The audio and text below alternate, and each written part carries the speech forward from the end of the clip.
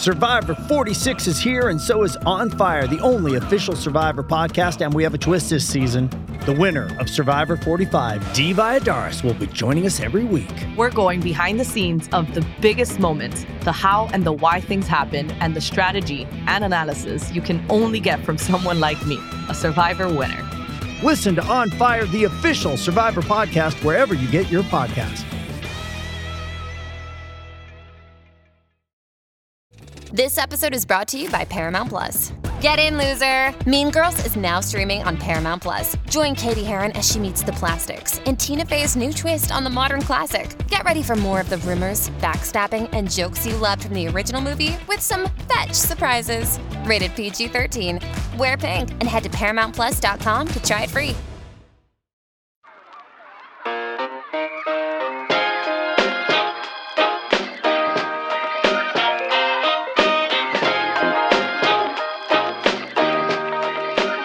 Listen, honey, I hope everybody's doing amazing out there. I just want you to know, all of my fam who is tuning into this podcast, every single one of y'all have been on my mind. And I say that because every day I have been processing all of these new things that we have learned, all the things that we didn't know before, and that we are hopefully evolving in ourselves, within ourselves.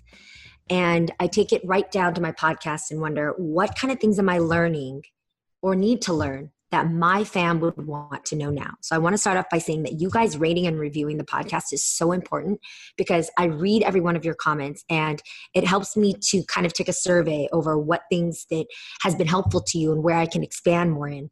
So today I'm doing a specific podcast with a very special guest because I don't know the answers to this. So I'm very excited to have Dr. Thema here to join us. She is a poet, a psychologist, and a minister, which is such an interesting meld of talents. Can you explain to me just really briefly how you kind of came to be?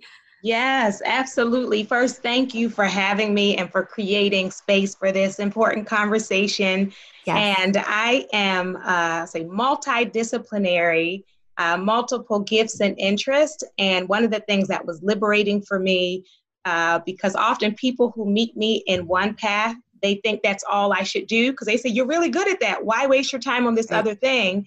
And then my mom one day said to me in my early 20s, single gifted people will rarely understand multi-gifted people. To them, you will look scattered. So just be everything that you are. Ooh. Right? Let's start with the word, minister. Yes. Yes. So that was so freeing, because people who saw me do spoken word are like, oh my goodness, you're like this slam poet. You should just be that. But people who see me in psychology say you should just be that. So it's like releasing all the shoulds in every gift that you have, activating it, utilizing it, living from it. And that's fulfilling for me. Wait, that's already a word, girlfriend, because especially in my culture, you're taught and guided to focus on one thing. That's right. Like if you're going to college, you got to pick one box. Yes. And I remember actually one of the most daunting things that made me not continue my college education was I didn't like just one of the things. I wanted to learn about U.S. history. I also wanted to learn about finances. I also wanted to learn about communications. And so, man, that's really relieving. And you're right. When you think about it today, I don't know anybody who just has one job. I definitely don't know somebody who has one talent, Mm-hmm. And that's actually very helpful to hear if you're a mom too, because your mom is the ultimate job of them all. But in those places of your own personality, there are things that you could exercise in your talent and maybe build a business from, so that you don't feel that you're just one thing, which is a lot of moms sometimes struggle with, I hear. So Yes. That's so cool. Amazing. Yeah, and it's one of those things where sometimes you'll get to do them at the same time, which is like a beautiful moment. I teach at Pepperdine, and I created an elective on expressive arts therapy, so that I could talk about the arts and talk about therapy at the same time. But sometimes, you will weave in and out of those different places. And one of the things that's exciting about our time is that many people are now doing second careers or third careers. So teaching in the graduate school, there are people who did maybe their safe choice first, or what was going to, their parents supported. So, they were teachers or lawyers or what have you. And they said, well, I really always wanted to be a therapist. And so now, they're coming to school to become therapists. So to know we can either integrate them, or at different seasons in your life, you can get back to those dreams. So a little while ago, I was talking to Nick Cannon, who we know is an amazing entertainer and also an artist. But he told me he was going back to school for, I think it was psychology. And I was like, yo, that's crazy, because I'm fascinated by the mind, learning how the human mind works, and now moving into understanding more of mental strength and health and wellness. That's right. And I'm like, why can't you go to school and learn those things? Like it was really cool to hear that, especially for somebody who's from my same field of work, you know? So I applaud you on that. Oh, well, today I'm probably going to flex some of all three of your muscles when it comes to my questions. And, you know, particularly with everything that we are now learning with the issue of racism. And I'm saying learning because I feel like nobody should ever say, especially non-Black people, nobody should ever say we have learned enough, we know it all. Like we should continuously learn about that subject. I know I am, for sure. Yes. And at the same time, there's a lot of events that have happened over the last few weeks that are unlike anything we've ever seen before in this timeline, in my timeline. Now, I've read about these protests. I've seen the Million Man March. I've seen things like this. But I have friends that have attended protests where they've seen human bodies flying across the air in different assaults.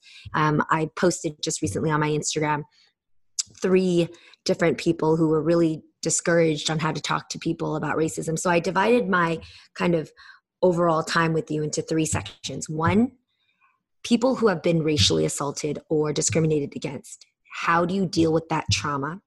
Number 2, for people who have seen and been a part of some of the traumatic and sometimes violent events to protest for what they believe in, how do we process that trauma? And number 3, for those who are discouraged, defeated, frustrated, angry, hateful towards the people who don't believe in racism, who don't believe Black Lives Matter, and have had to do some severing of these friendships and relatives. How do you deal with that? So let's start first with the first one, discrimination.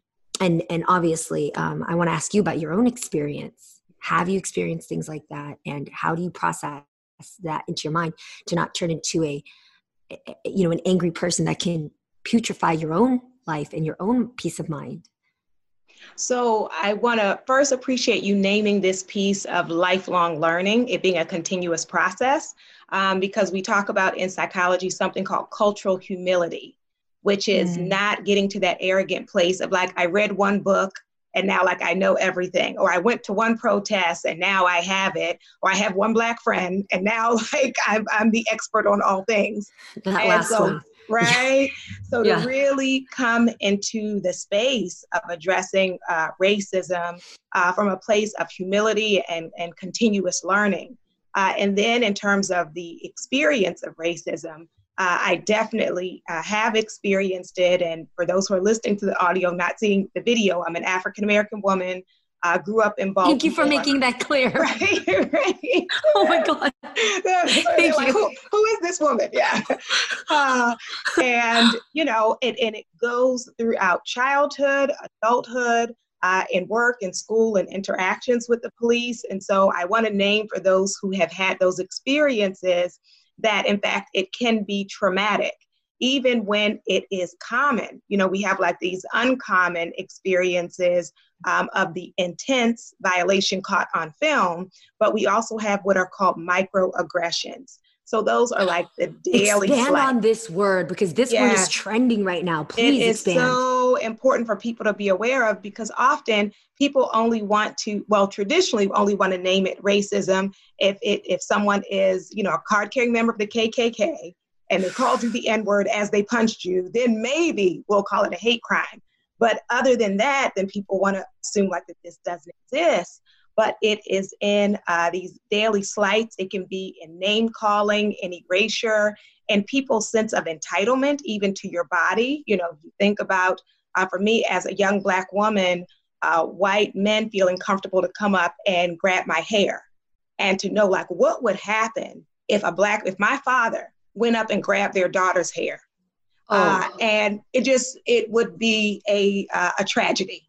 And so this sense of the varying levels of experiences of when you enter into a space and people by your physicality, by your skin color, think of you as a threat, or feel intimidated by you, that even when you express your feelings, that now that is problematic. When we talk about that label of the angry Black woman, well, what are people angry about, right? What are the outrageous things? And sometimes people are more upset with the person, with the victim who is upset, than the violation that has made them upset.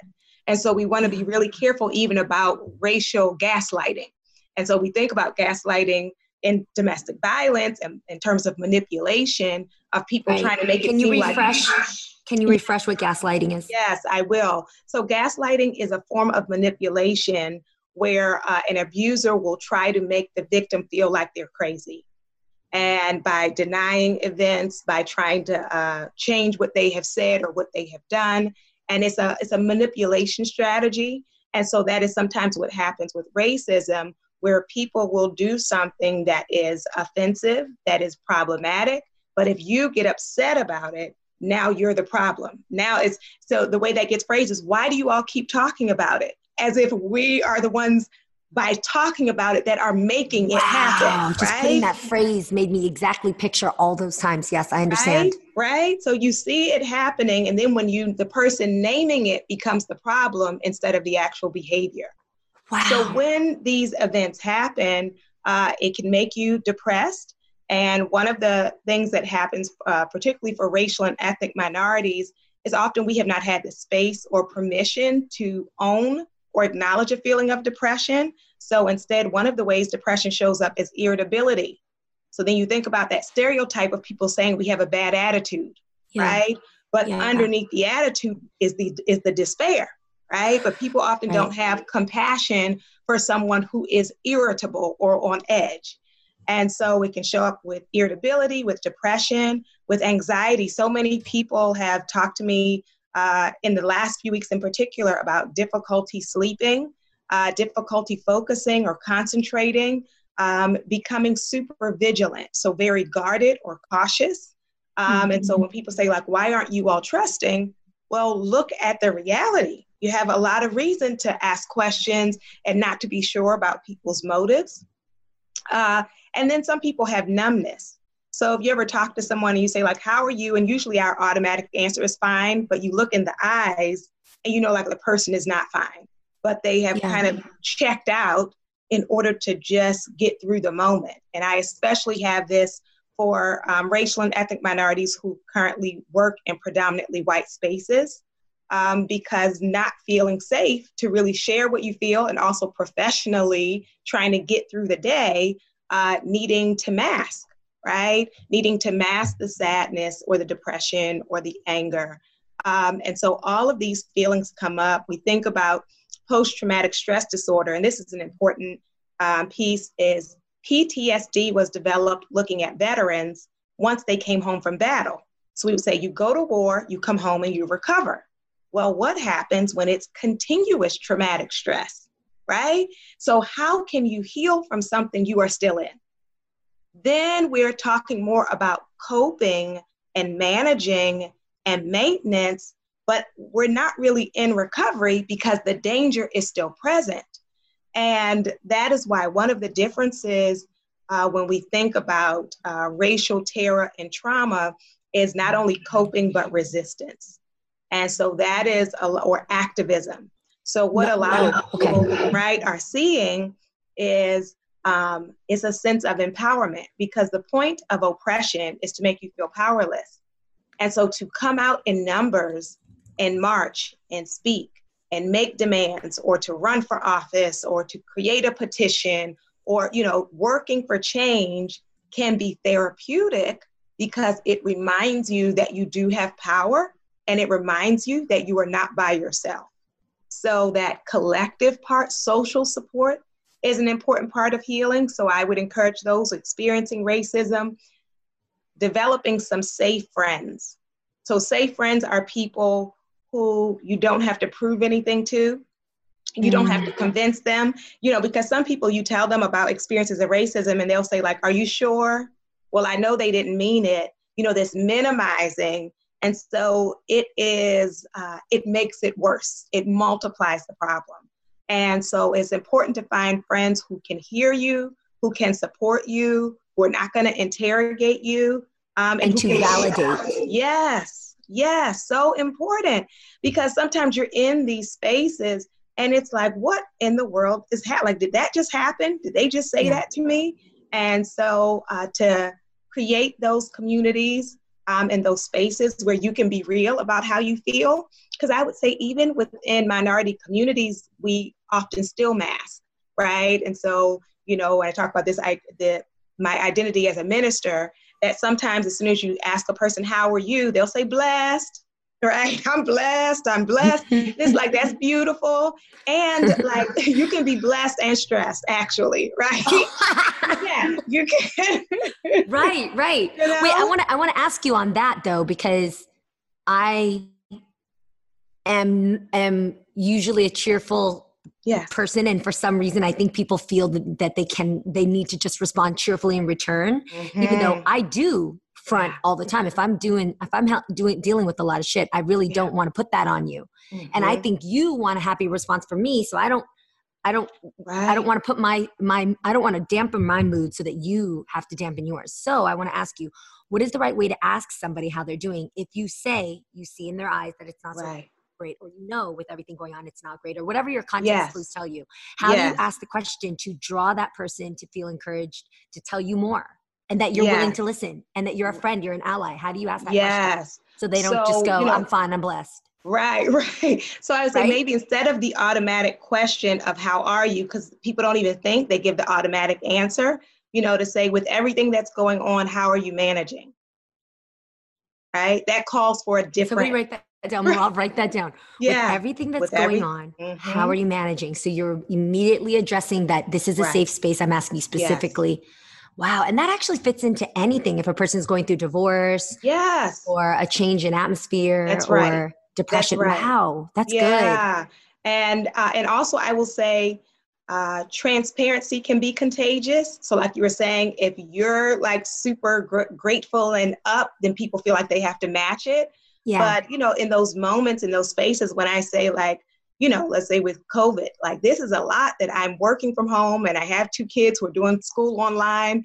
And so just by naming that, it gives people permission to say like, yeah, it's a lot, right? That's really good. Not, sometimes we go into this competing or comparison, especially like with the whole social media thing, that people see other folks online. And of course, what we present is a moment. People are capturing a moment of their day. And the highlight reel. Right. It's the highlight reel. So it's like, don't try to live in the highlight reel, So yeah, transparency can be contagious. And then sometimes like just giving the real pause and asking again and looking people in the eyes. Because people often don't know, are you really asking? Right? Because sometimes people ask you what they don't really want to know. Right. Like you're saying, like they don't want to be bothered. But if someone then follows up with like, no, really, how are you doing? Right? Then that's like a deeper question. Now, I do need to say, because so many people now are trying to figure out what they can do around racism.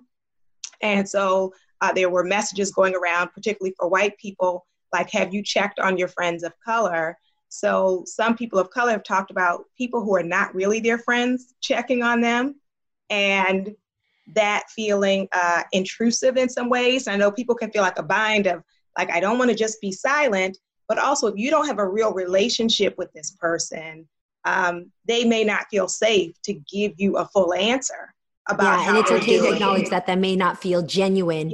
Because you're only checking on me because of the times. Right. Like we're not actually friends. So even in those moments, I would just say, if you still want to do the check-in and you get a surface answer, then that I would leave. Like I'm only digging with people I actually have relationship with, or I'm in my mode as a therapist or as a minister, right? I'm not going up to strangers saying like, no, how are you doing for real? Right? Because they're like, who are you? Mind your business. So, so that's so good. Hey, it's Kaylee Cuoco for Priceline. Ready to go to your happy place for a happy price? Well, why didn't you say so? Just download the Priceline app right now and save up to 60% on hotels. So whether it's Cousin Kevin's Kazoo Concert in Kansas City, go Kevin, or Becky's Bachelorette Bash in Bermuda, you never have to miss a trip ever again. So download the Priceline app today. Your savings are waiting. Go Go to your happy place for a happy price. Go to your happy price, Priceline. You know what's another thing you're making me realize, Dr. Thema, is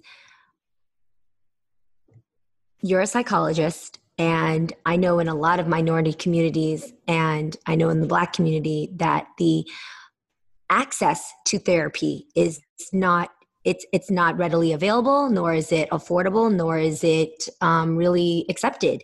Yeah. And so you're already exercising one of my favorite quotes by Eckhart Tolle, which is, rather than being your thoughts and emotions, be the awareness behind them. Mm-hmm. So you are already taking that step to unpack the reasons why you are valid in your thoughts and emotions. Right. And sometimes even just that, taking a psychological look into understanding why you have these emotions, allow you to, okay, right. like I make sense. You know what I mean? Instead this is of letting it be important. Balled up. Yeah. Because in psychology, we have something called decolonizing psychology. Decolonizing psychology. Right? Okay. Because like colonized psychology ignores oppression and says it's up to you. Like the only thing is you in your mind. And like, it doesn't matter what's happening out there, but if you think positively and you walk in gratitude, like everything will go your way. And that is very problematic, and it erases that people live in society. And so the authentic psychology has to acknowledge the oppression that people live with, the systems and structures that affect their lives, and also what you named is this barrier to psychological services, which means to decolonize psychology is also to bring the knowledge to where the people are, right? So I'm not just going to sit in my place with all the information, and if you happen to have insurance or happen to have enough money, then you get the information, right? But instead, like on this podcast, you're decolonizing psychology of bringing the information to the people and removing the barrier. And so are you. I see it on your page. I see you in just micro doses of understanding the how and the whys behind things and the steps next. So I appreciate you for doing that as well. Oh, thank you. That's such a great breakdown. So let's talk about now the things that we've seen and heard. You know, I mean, it's insane to me, but then again, it's not that, right? Social media, let's say Instagram for one, just a few weeks ago was a bunch of pictures of somebody up against the wall because your booty shorts were perfect for that pose, or you're promoting different products for your business or whatnot.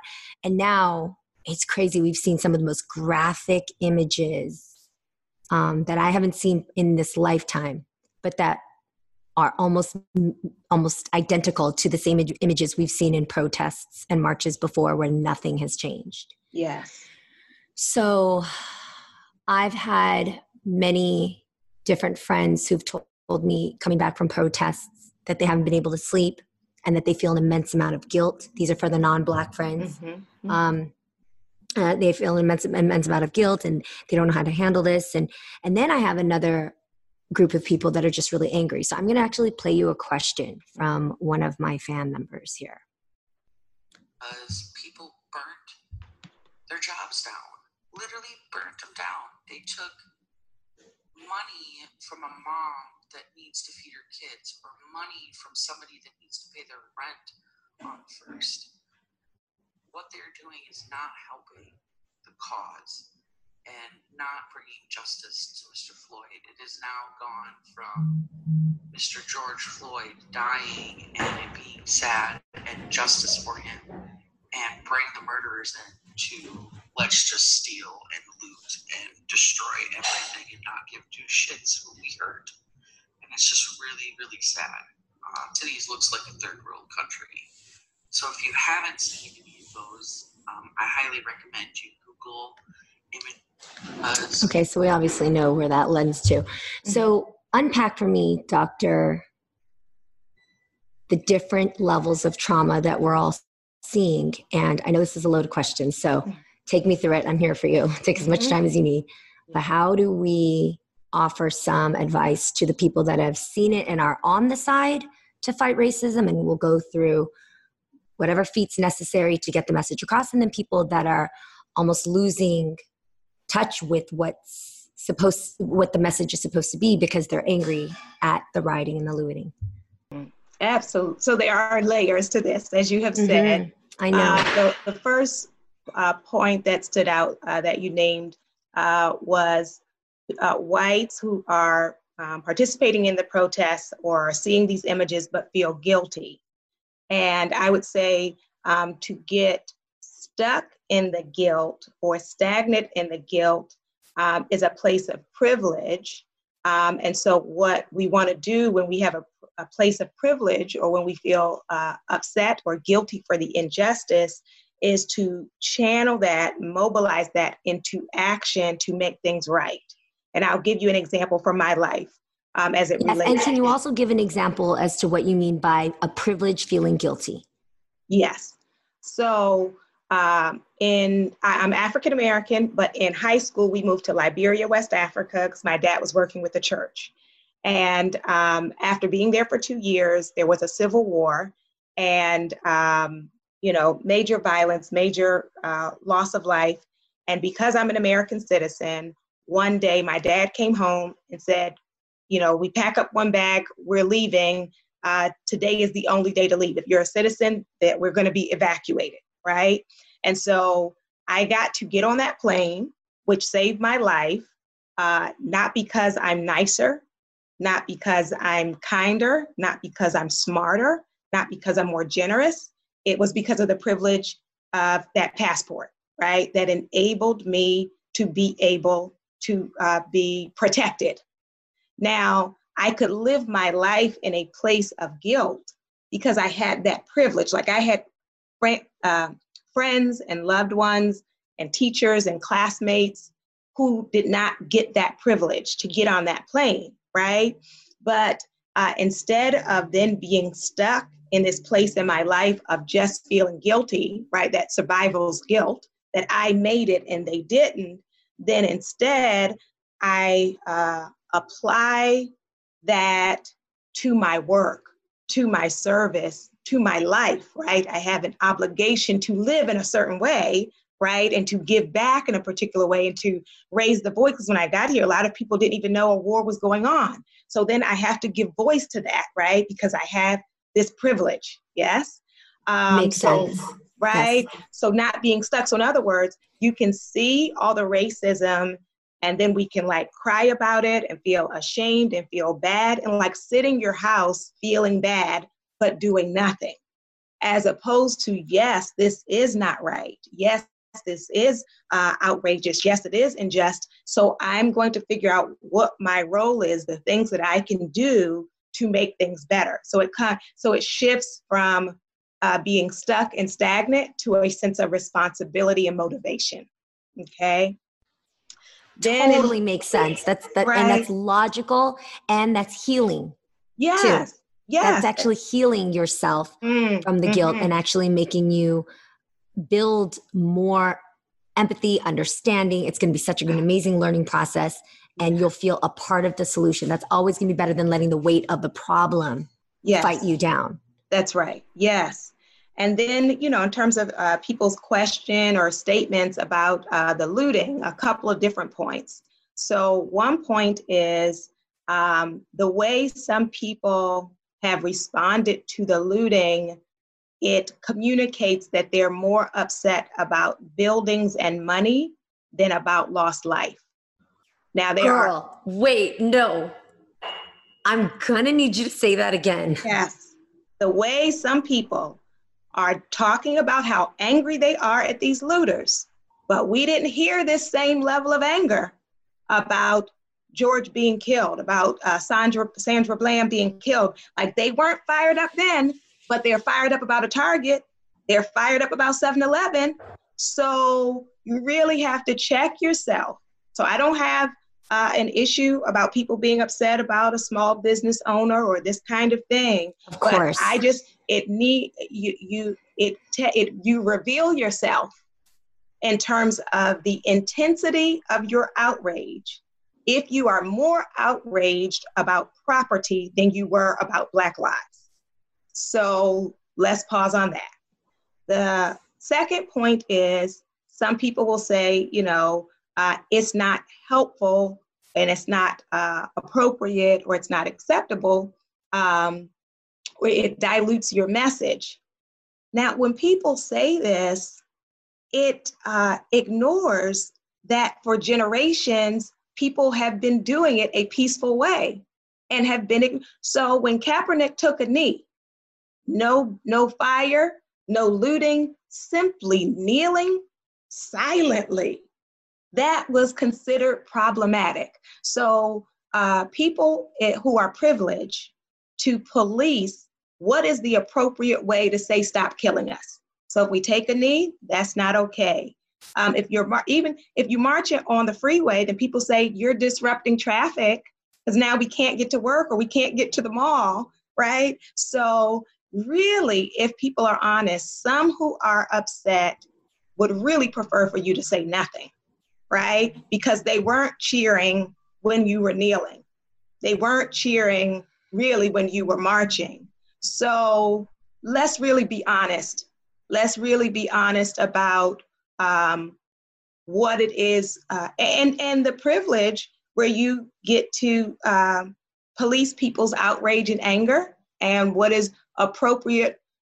Now here we go. Let me say this. People predominantly white have been marching with guns for the right to go get haircuts. They were in the face of police officers with loaded weapons. And many people who are angry now were not upset with them. And now just 2 more points on it.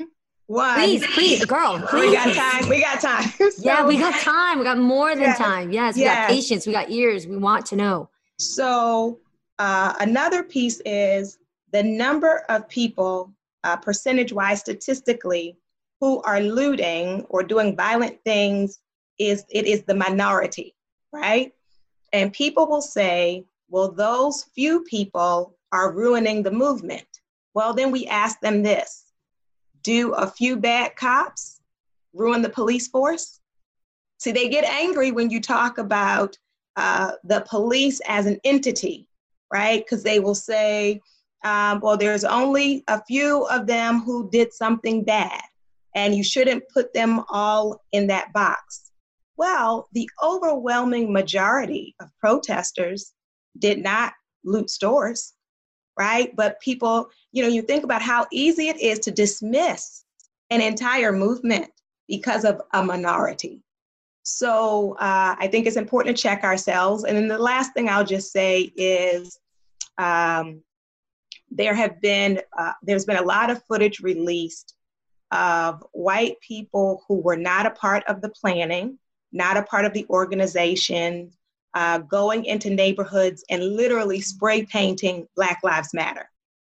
And Black inches of the face. Yes. And Black people trying to stop them, because then who gets blamed for that? Who is being called a thug for that? Who is being, told that they're being wild animals or don't know how to act?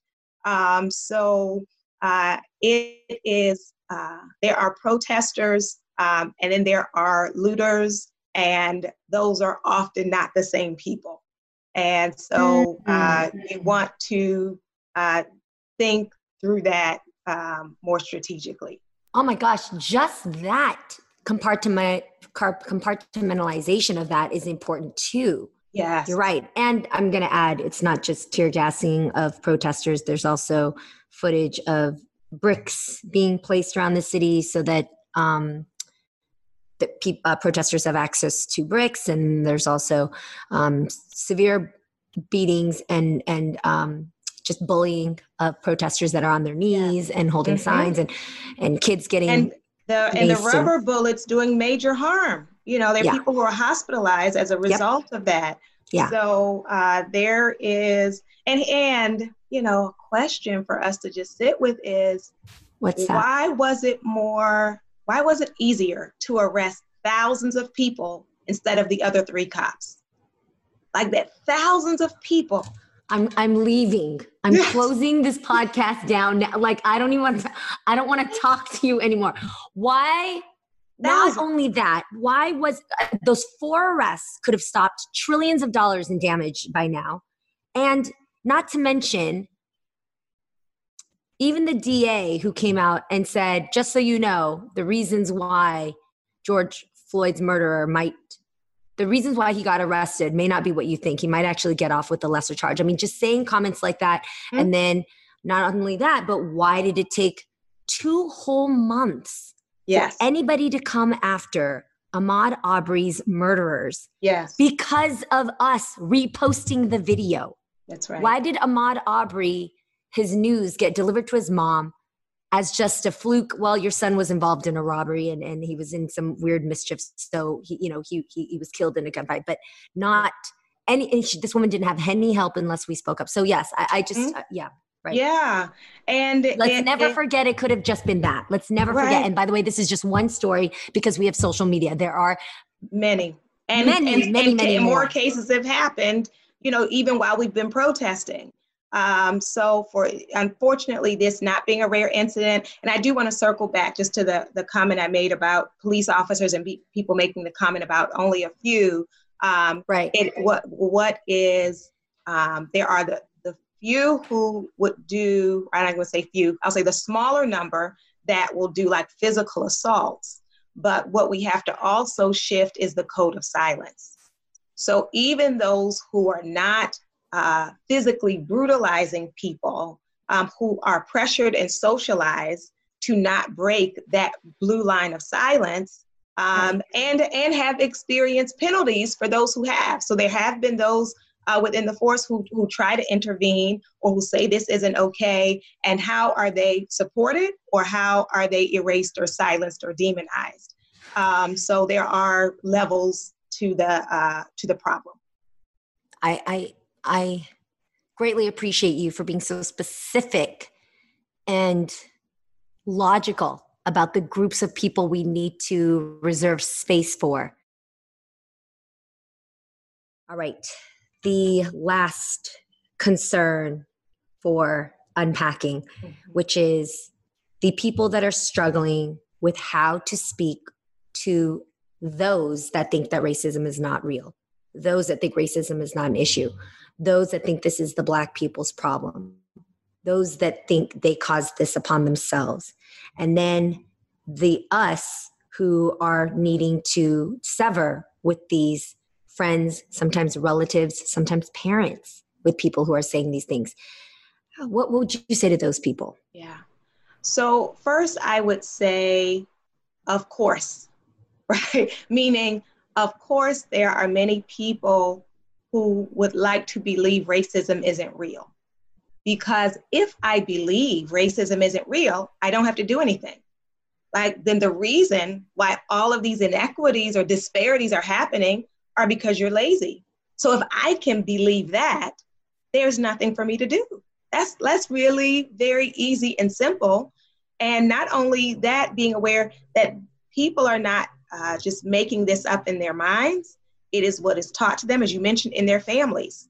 That, I will have students who, if we get a safe enough classroom, will tell the truth about what did their family members teach them about Black people, about Asians, about Latinos, like what was said. And this is even if they say we respect everybody, but, don't invite them to the house, but don't trust them, but they cheat or they lie.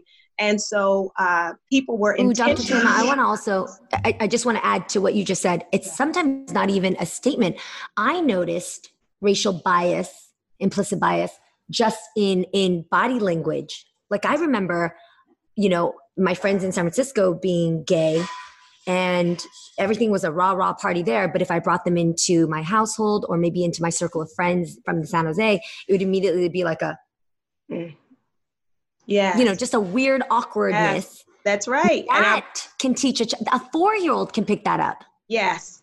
And that is so true that some people, and I've had the experience when my daughter was little, being at the playground and having people literally pick up their child and move their child away. Like my kid is like a 4-year-old. Like what is, so the body language is real, the facial expressions, the discomfort, right? So that's important to raise. Not only what were you told explicitly, but also what did you notice or observe about how they talk to people or don't talk to people, how they respond in a person's presence. And then, what people get in the media, right? So depending on the channel, we know clearly everybody is watching a different story, depending on what they're watching. And if the only visual you're watching is the idea that people are just going around setting fires and stealing, then that gives you no understanding of what is really happening. Let me say, just as a point of hope, that there were protests in all 50 states. And when was the last time that we have had across states, right? Across the states, people speaking up about justice. An agreement and a unity. Yes. A real, tangible unity. And among the protesters, you see different races, ethnicity, different education levels, different income, sexual orientation, different religions coming together because it's actually not controversial. Like he should not have been killed. There's no controversy there, and he shouldn't be killed, and people who are responsible need to be held accountable. So this should not even be a debate. It should not have required all of this in order for us to get to this point. But then you were talking about talking to people who don't believe racism is real. Let me say, for people of color, first, we have to preserve our energy. And so some people are committed to not understanding you and not hearing you. And so for you to really be thoughtful and strategic in protecting your mental health, if you are pouring a lot of energy and time to someone who is committed to not hearing, that time and energy could be better spent elsewhere. Now, I will say for white allies, since often you're in relationship with people, that you're in a position to have some of these conversations, to address it when you hear the jokes being made or the dismissive comments, or you hear people saying, oh my God, I'm so sick of these, Black looters, right? So you could, in that moment, just laugh with your friend, or you could say something, right? And finally, what you said about when we commit to being a voice, it can cost us relationships. And I want to acknowledge that in a very real way. And at the same time, note from a mental health, from an emotional place, if this relationship requires my silence, are we really friends? Hold on. I'm a processor, so I gotta. If this relationship requires my silence, are we really friends?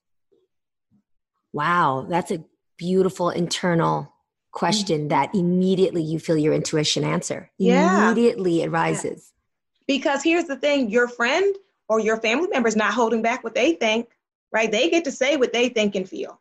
So you're the one having to sit there and hold the silence. And something that was liberating for me outside of the space of racism, but just on this point of relationship, is sometimes we say, I'm being silent to keep the peace. And then I had to ask myself, whose peace am I keeping? Right? Because I'm not protecting my peace. I'm in distress, but I'm silent. So I'm protecting their peace at the cost of my own mental health. I feel like what you just said is a special love note to all of my Asian American friends that are allies that struggle with speaking to some of their Asian counterparts and friends and family of old generation who still think the way they do. And so it's easier to be silent in the household and to be just peaceful because Asians are taught to just keep it peaceful. Don't cause a ruckus. Yeah. Our culture is known to be what we see as passive, but what they think is peaceful. Mm-hmm. Mm. Wow. Mm-hmm. Yeah. And there is a difference between peace and silence, and I would say, especially if we're talking about family members or elders or what have you, you may not need to do a long speech, right? Yeah. It can just be a seed, a statement. Like, so it doesn't have to, because I know there's the piece of respect. So I don't have to be argumentative. I don't have to go back and forth. I'm just going to say my statement and leave it. I'm just going to say my statement, because already just the statement is a seed, and it can shift the environment for those who are open to being shifted. But I don't have to make I don't have to constantly debate people. And doctor, is there a psychological turn when we either stay silent or don't? So say, for example, you hear something super disgraceful and disrespectful towards the Black community. So you now have the option to stay silent. You're not going to see them anymore anyway. It's just Christmas dinner, whatever you think. Mm-hmm. And when you speak up, psychologically, yes, does it affect us in any way? Yes. What is it telling? When we are, it's about alignment or congruent or in agreement, right?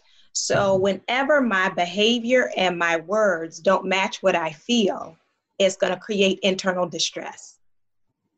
I knew it. I knew it. I knew there's something real with that boiling. Yes, that you're and that feeling. Why is it every time in the shower you realize, why didn't I fucking say something in the shower?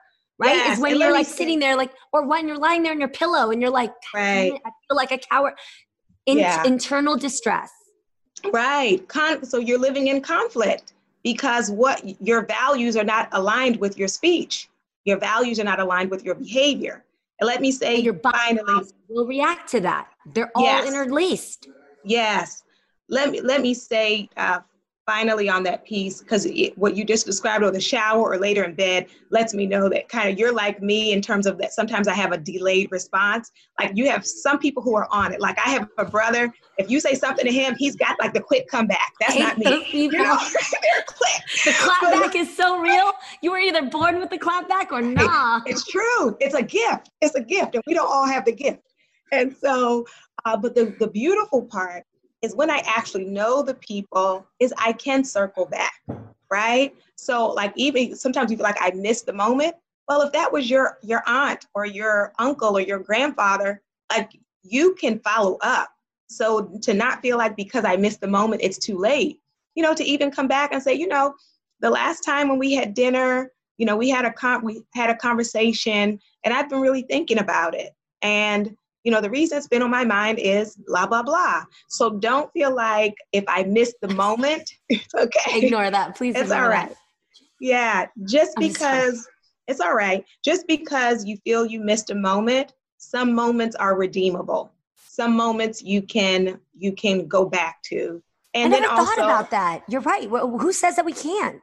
Right. Yeah, we have this idea of like, oh, too late. Well, like if it was a stranger on the street, it's too late for that. But with the people I know, it's not too late. So wait, tell me that script. How you were kind of starting it like, hey, the last time we were together. The last time we were together, we were talking about this. And as I remember it, you said, because that also gives them a chance to say, oh, that's not what I said, or that's not what I meant. You said this. And that has really been on my mind a lot because, and then you say whatever it is you want to say in response to that. Yeah. I mean, that sounds very sound, peaceful, logical, just very like. Right. And that's what it is. And I would say it's important to have supports. Like if you're not a confrontational person, then like have somebody afterwards where you can go in the room and call them and say like, I did it, right? Everybody's mad, but I did it. Oh, I never thought about that. The bleachers. Right. You need the cheering section. Yes. Oh, yeah. It's important to have that. And sometimes, you know, accountability is for me, if I know I'm going to say it ahead of time, is to say to my friend, okay, I'm going over there and I'm going to say it, right? So just speaking that, getting the support, the accountability, and for confrontation to know like, just because they don't agree with you in the end, doesn't mean it was a failure. So you spoke truth, and that in and of itself is a victory. Dr. Thema, I am so appreciative and thankful that God made you the way he did. I'm serious. The way that you just, your stars aligning and you pursuing in your path and discarding any parts of you that might have said, no, it's too much. You're taking on a lot, especially being a mom. I'm so thankful for all the pieces in you, because your words, now I understand your Instagram bio. Like you said, poet, you said dancer, you said minister, and then of course psychologist. And you see all of those giftings in your advice. Oh, you see how poetic your words are. And you also see just the ministry, and I hear God's words of love even in your firmness. And then obviously your psychological experience and background also comes into play to help us understand and be aware of our thoughts and emotions. So thank you for that. Thank you so much. And you have such a beautiful heart that it draws people in, and it creates this place of safety for us to be able to have the conversation and not avoid it. And so I appreciate, your questions, your insight, and you really capturing the moment, because it's so easy for us to go to distraction, and people are looking for feel good and all of that. But to know the way to the other side of this is through it, not avoiding it. And that's what we are doing with this conversation. I agree. Thank you so much, Doctor. How do we support you? How do we follow you? How do we book you? Tell us everything. Thank you. So my website is Dr. Thema, DrThema.com. Dr. Thema on Instagram and Twitter.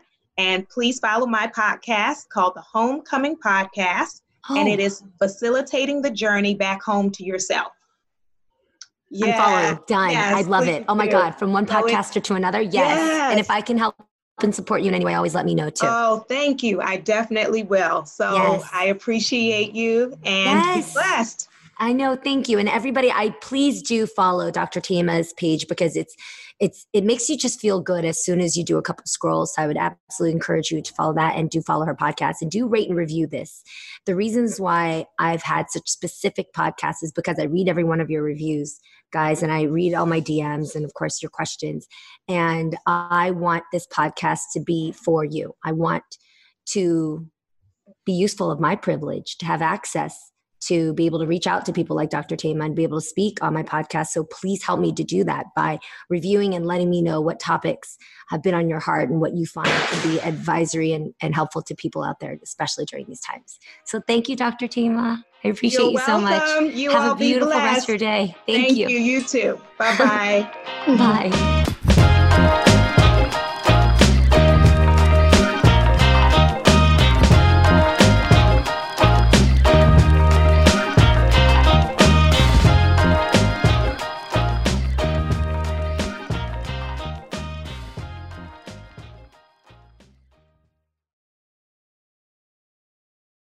Waiting on a tax return? Hopefully it ends up in your hands. Fraudulent tax returns due to identity theft increased by 30% in 2023. If you're in a bind this tax season, LifeLock can help.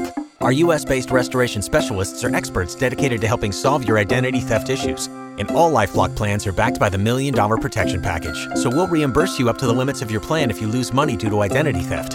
Help protect your information this tax season with LifeLock. Save up to 25% your first year at LifeLock.com/aware.